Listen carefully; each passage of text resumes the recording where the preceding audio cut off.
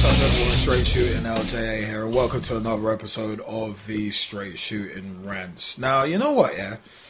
One thing I wanted to look at is the Premier League coming back behind closed doors.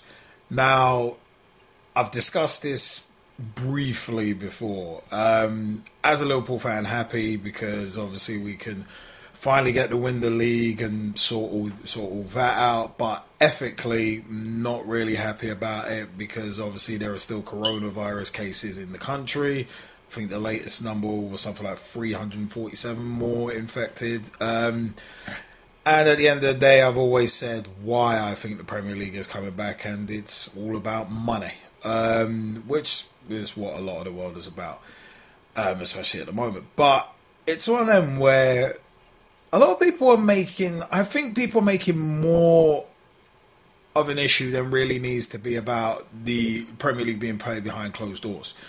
Because bear in mind, it's only, everyone's got 9 games left, 8, 9 games left. So you're only playing that behind closed doors. It's not quite a full season, as of yet anyway, at this point. You never know, next season, the 2020-2021 season could end up as a behind closed door season, but it's a case of a lot of people say, oh, football's nothing without the fans and the fans in attendance. Now, being that I'm a pro wrestling fan from back in the Attitude Era, most will probably remember a guy, a pro wrestler called Bill Goldberg, or Goldberg as he was just called in WCW. And back in the WCW days, especially in apparently in like late 99, 2000, it was a case of they were pumping in crowd noise to, as Eric Bischoff would put it, sweeten the crowd. So that in theory you could have low level crowd noise just to make it not seem like it's a training game. That would be potentially one way to get around it. You'd be asking people to suspend their disbelief a little bit, like watching a film or pro wrestling. That could be one way of getting kind of around there, but as well, it's a case of, even remember the initiative by Sky Sports, was it, when they used to do Fan Zone? In theory, it could be a chance for clubs to say do something like that again and pipe that audio throughout the stadium. Just thinking about it, I think that could be interesting. Obviously, you could do social distancing with that kind of thing as well, because it would just be the audio being piped out around the stadium. Because obviously live commentary by, say, Martin Tyler and Alan Smith, that's not going to be pumped out around the stadium. So it could be a little opportunity there for clubs.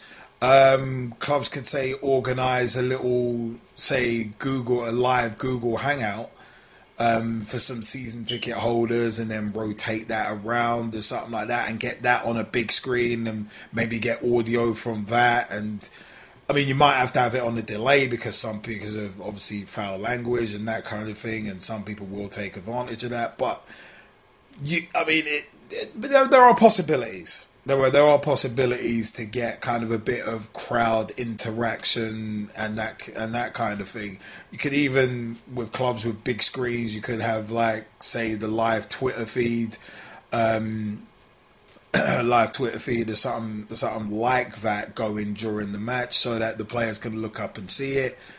So you never know. You never know. There are ways around it, but for me,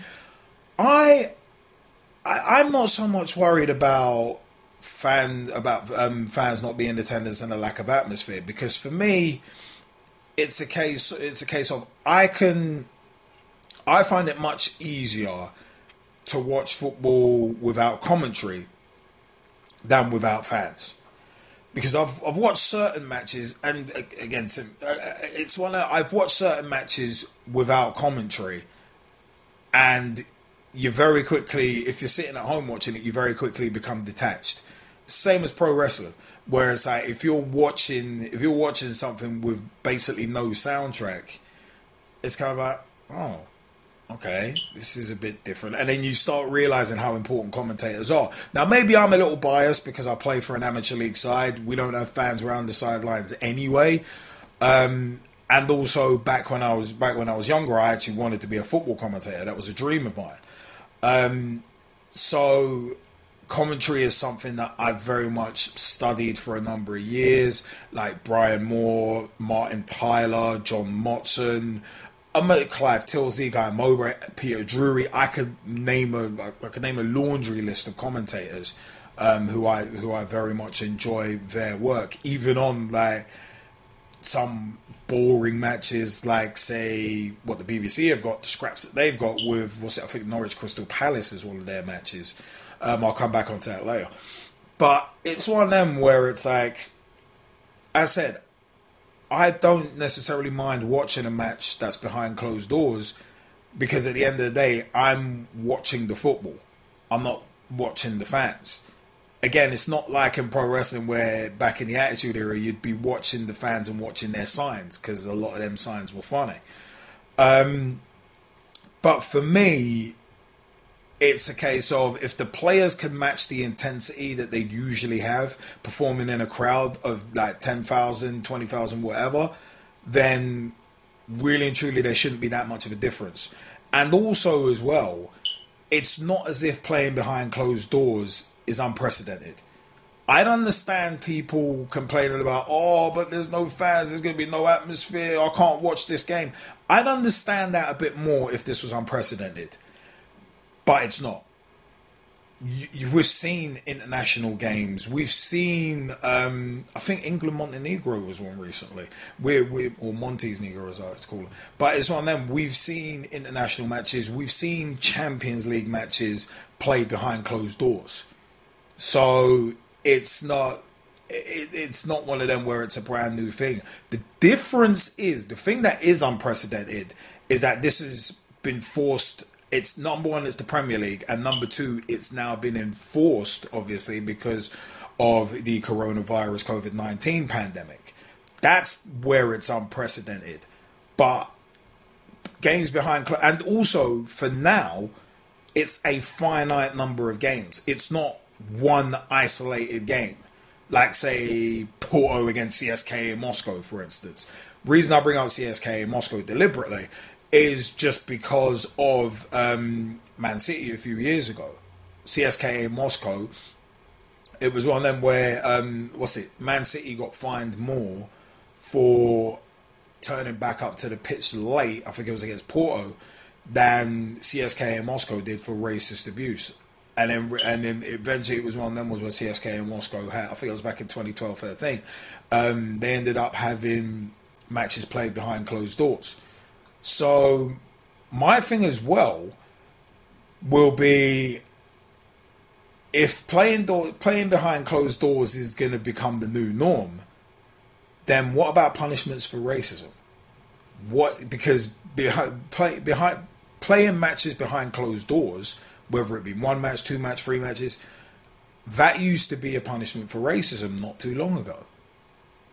But because of this pandemic, it's now become the new norm. So what's going to be the new punishment for racist abuse?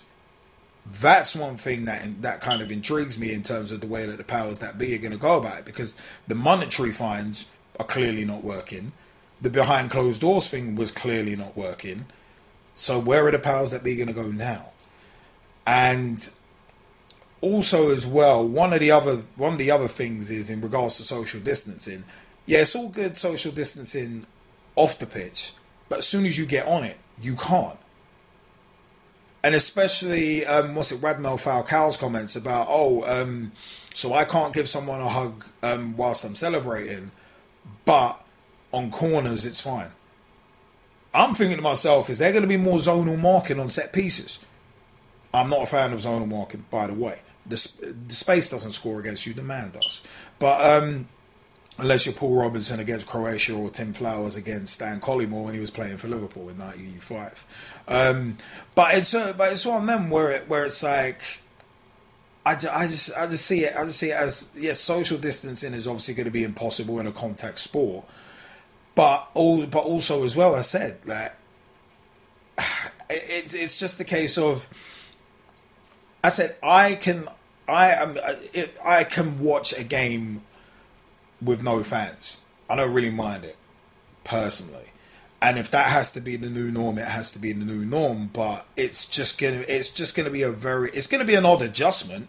But I'm not gonna complain about it, because at the end of the day, it's for the sake of safety, supposedly.